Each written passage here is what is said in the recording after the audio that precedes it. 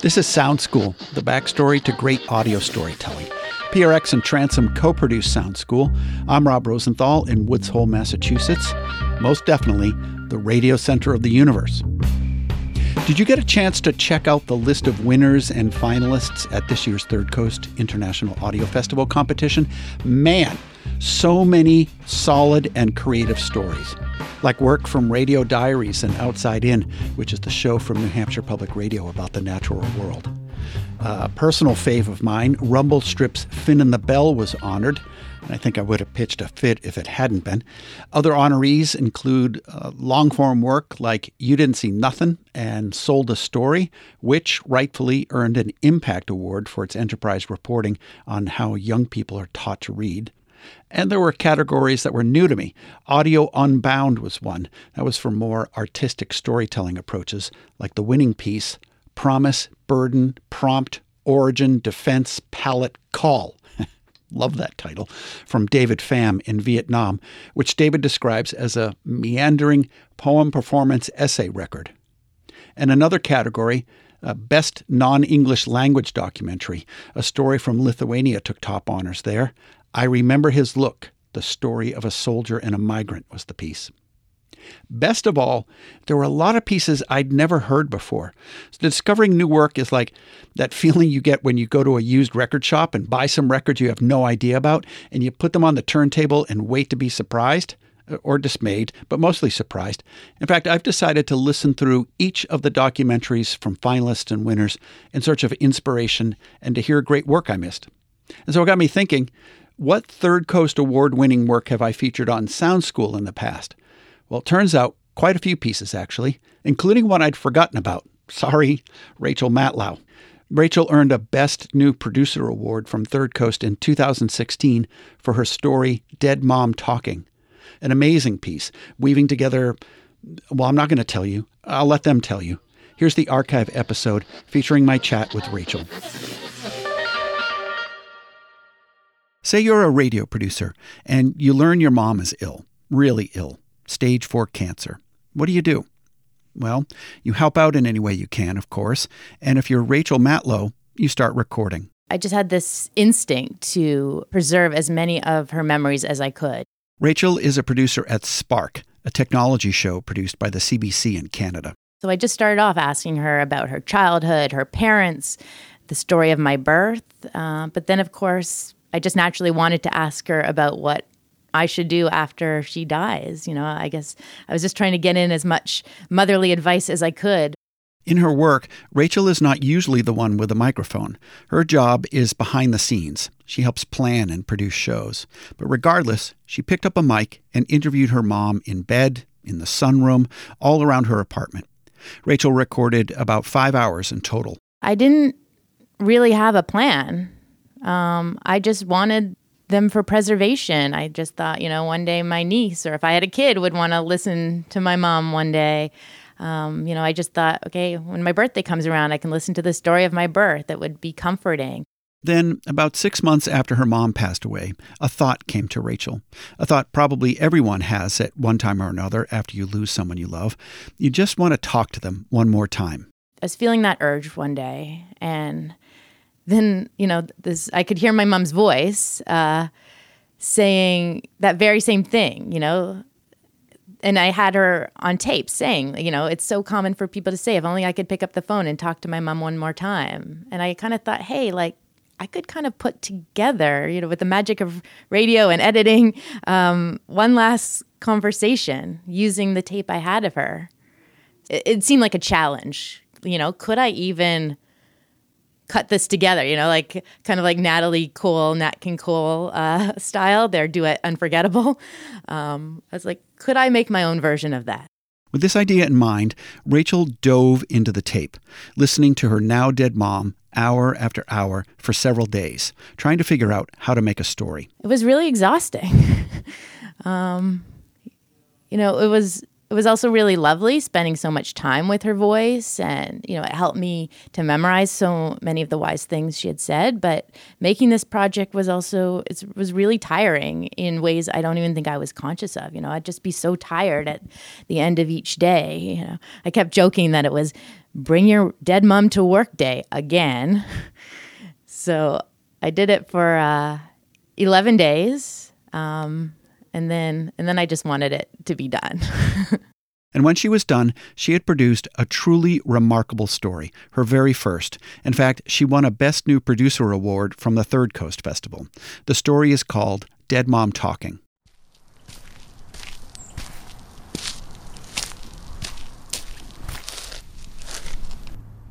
Hey, Mom. I'm here at your bench. Looks really good. It's just what you wanted. You really have missed a lot in the past year. Your after party went really well. Lots of people came, and I even did stand-up comedy about you. You know you've always been a source of good material. And you'd be happy to know that Harper is out. Trudeau got in. Oh, and the second season of Transparent is really good. I wish we could have watched together. And the holidays and birthdays haven't been the same without you, bringing up something inappropriate at the table, like furries. I miss that laugh. I really wish I could talk to you. Yeah. That's a common thing I keep reading, that people are here. That if only I could just pick up the phone once and talk to her again. If you want, just talk to me. Just think you're talking to me. Okay. But it's not the same as you actually being alive and here right now.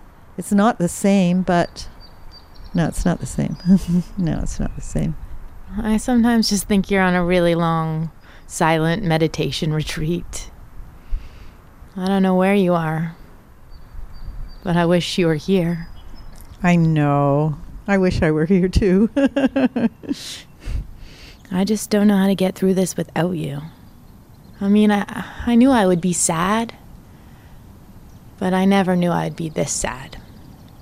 What would you tell me if you were here? I would tell you that everybody has a lot of sadness in their life. Everybody does, no matter what they look like on the outside. And sometimes you go for quite a long time with everything great. But everybody does suffer, and so it's not weird or wrong or not socially acceptable to be sad. I know it's not weird, but I'm not always sure I know what to do. Well, one thing is just to sit with it. That's the Buddhist way. You just feel the loss and the pain, and it'll move. It'll move a lot faster than if you try to, just check it away or suppress it or, It's just better to say, I'm missing my mother right now. I'm missing my mother right now.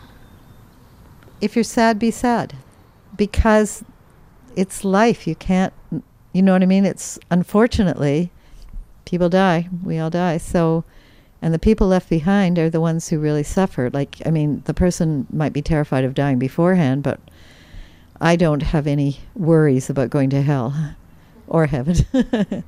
I'm glad you have a sense of humor about it. But as the person left behind, what else can I do when I miss you?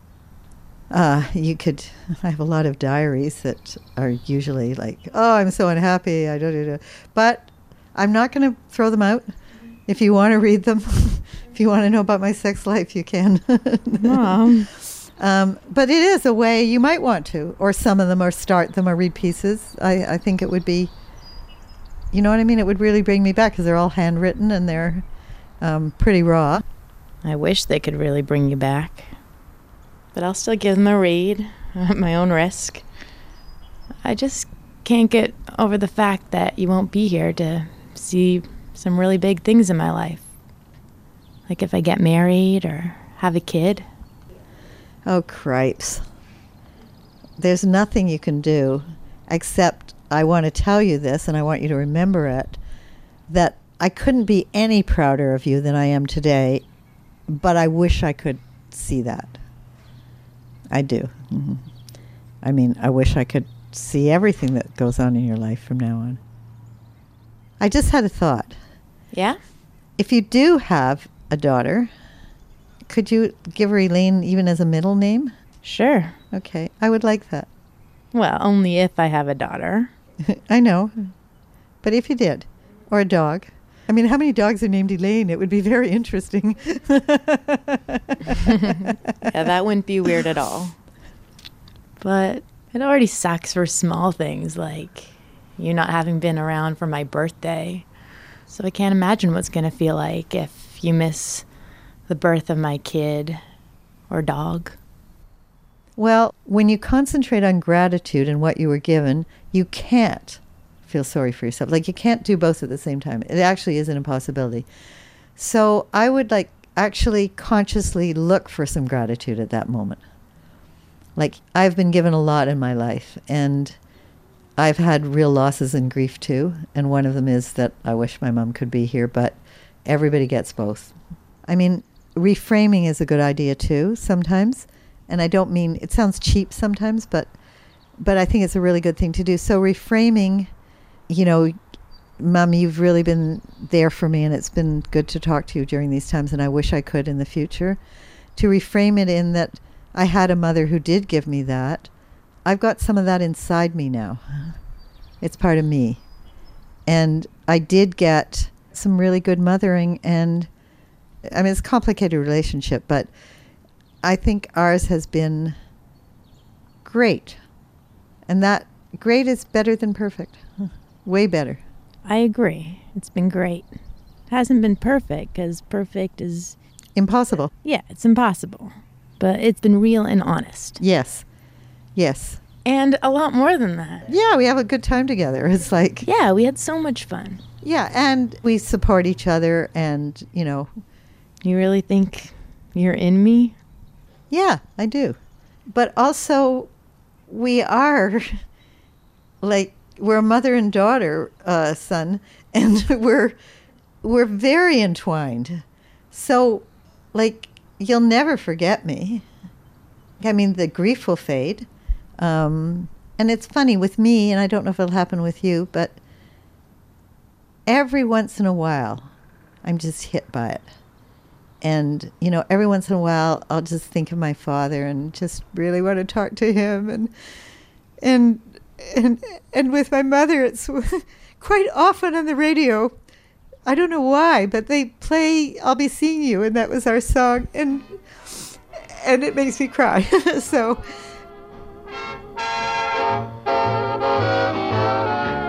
I'll be seeing you in all the old familiar places that this heart and mind embraces all day through. In that small cafe, the park across the way, the children's carousel, the chestnut trees, the wishing well. That song also reminds me of Grandma. Now it makes me think of you and all the places we used to go to together, like the art gallery. Oh, I know. Drinks on the roof of the park plaza. I know. Walking in this ravine. Well, we've been very lucky. We really were. We really have been extremely lucky. I just wish somebody would have told me that the luck was going to run out so soon. I wish you didn't have to leave me.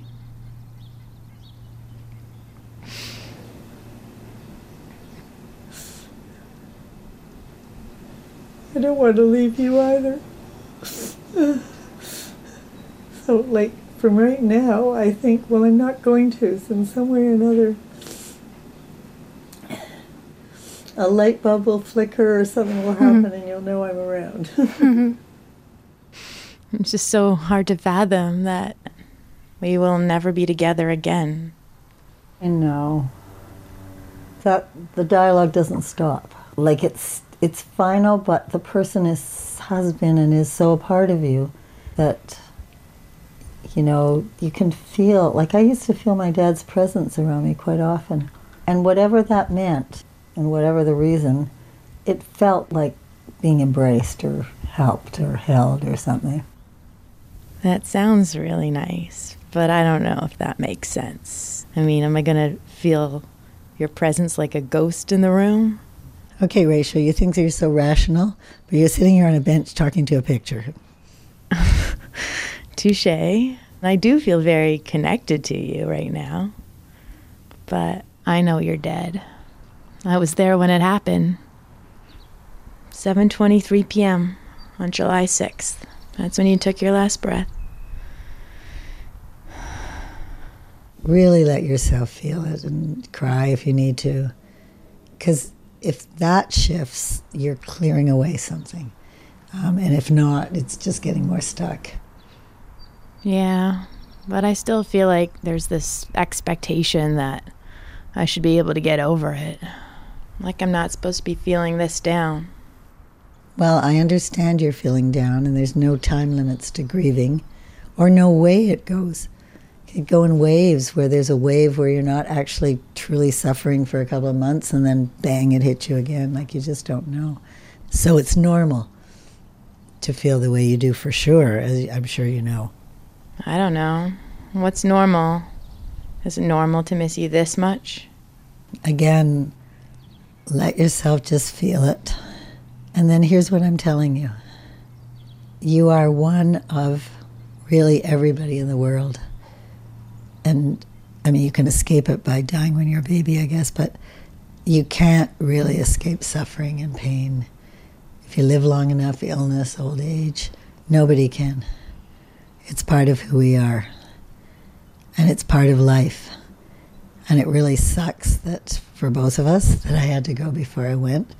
But you have, like, you're extraordinary, and you have in you anything I gave you, including the stuff you might have to talk to a shrink about. But you have all those things that I gave you that were positive and helpful, and you have all your natural, extraordinary qualities, and I just have complete faith that you might make mistakes, everybody does, but that you will be able to create a good life, a very good life. And so you're really, really going to be all right. And I just know that for sure. Thanks.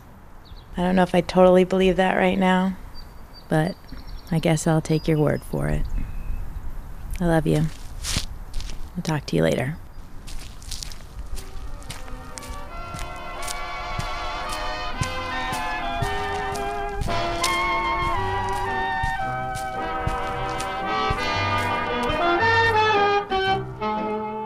That's Dead Mom Talking by Rachel Matlow. Stunning.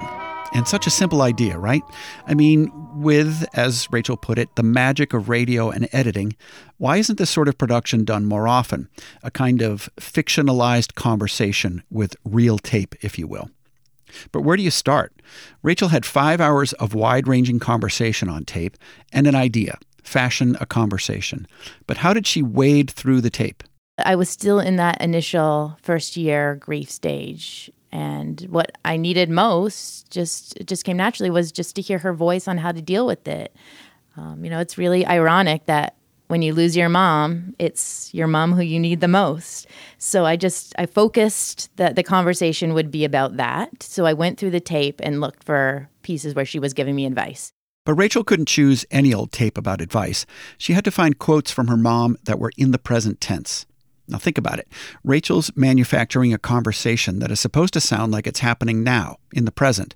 And the tape she selected needed to sound, in terms of the verbs, it needed to sound like the two of them are in the moment talking to each other. And then another challenge was that her voice had diminished. So I had to line up her good voice at the beginning and her faded voice towards the end. So in many ways, that really dictated the narrative arc. I don't think I would have necessarily structured the conversation in the way that I did, but I'm happy with how it turned out. So there's this old saying in radio that the tape rules, and it's just the idea that you put your story together based on the good quotes, the quotes that pop. That the tape leads, I guess is another way to say it. And I had fully expected that not to be the case with you. Somehow, listening to this, I thought you were going to lead. In other words, that you would sit down and you had a story to tell, and that you would just go find the tape to support, to support, a kind of essay, if you will. But it sounds like that's not the case at all. Completely not the case. No, Mother's tape ruled 100%. I had her there, and then I fit my narrative just around what she had to say. So there are a handful of moments where you step on your mom or you interject as though it was like a natural conversation. She was saying something and then you say something over the top of it, just like a regular old back and forth with anybody. I have a lot of diaries that are usually like, oh, I'm so unhappy. But I'm not going to throw them out. If you want to read them, if you want to know about my sex life, you can. Mom. How did those moments come about? I'm happy you picked up on that. Because she would often be talking about her sex life and even in my 30s now, that's how I would always still feel like, oh, Mom. Hasn't been perfect, because perfect is... impossible. Yeah, it's impossible. But it's been real and honest. Yes. And a lot more than that. Yeah, we have a good time together. It's like... yeah, we had so much fun. Yeah, and we support each other and, I think it just felt natural. That was how our family interacted. We would just interrupt each other. And I think that's just what the tape was asking for. Well, you're being really, just talking about this radio-wise, you're being really playful with the tape. Yeah, it took a lot of takes, I have to say. It didn't start off at the beginning. I felt my voice was very much not as relaxed, and I was kind of scripting around what she was saying. And it took a lot of takes to just speak around or throw to her. And so then what I would do is I would put her tape in my earphones, and I would listen while recording, just like I am now holding a microphone, and really just naturally speak to the tape. You ad-libbed? Yeah, most of it. I had a rough kind of structure of her quotes, and then I had a rough idea of what I wanted to say in between or how to speak to those quotes of hers, but I didn't write it down word for word, because it's also when you read a script, it doesn't feel natural. So I really wanted it to just feel like a conversation. Do a few lines and then come back to the computer and see if they matched. Oh, really? Yeah, exactly. I'd be like, that just didn't sound so right. Go back and record again. Was this risky as a daughter to wade into this tape in this way and try to create a conversation? I think so. It felt risky for me. I'm a producer. I enjoy being behind the scenes. So it was very scary to do something so vulnerable and to share such a personal story. So it was risky. It was scary. Like, there were definitely times where I was like, can I just quit this project? But I kept going, and I'm happy. I feel like it's pushed me in a good way. Producer Rachel Matlow.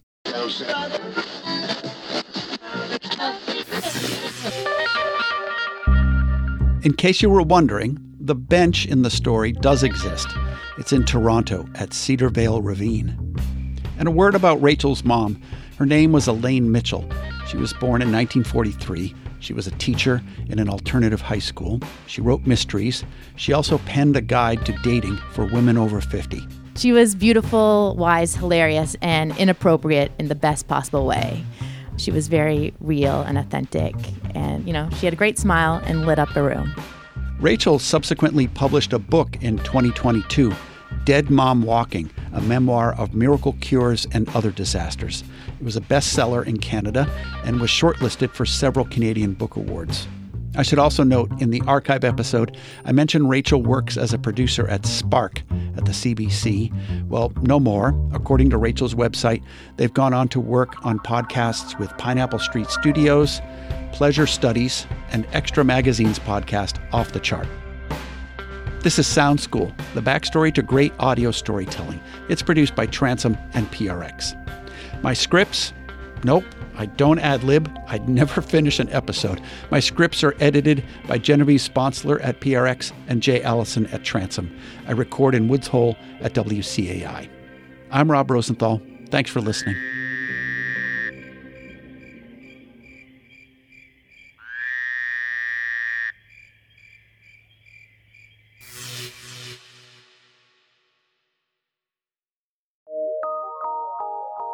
From PRX and transom.org.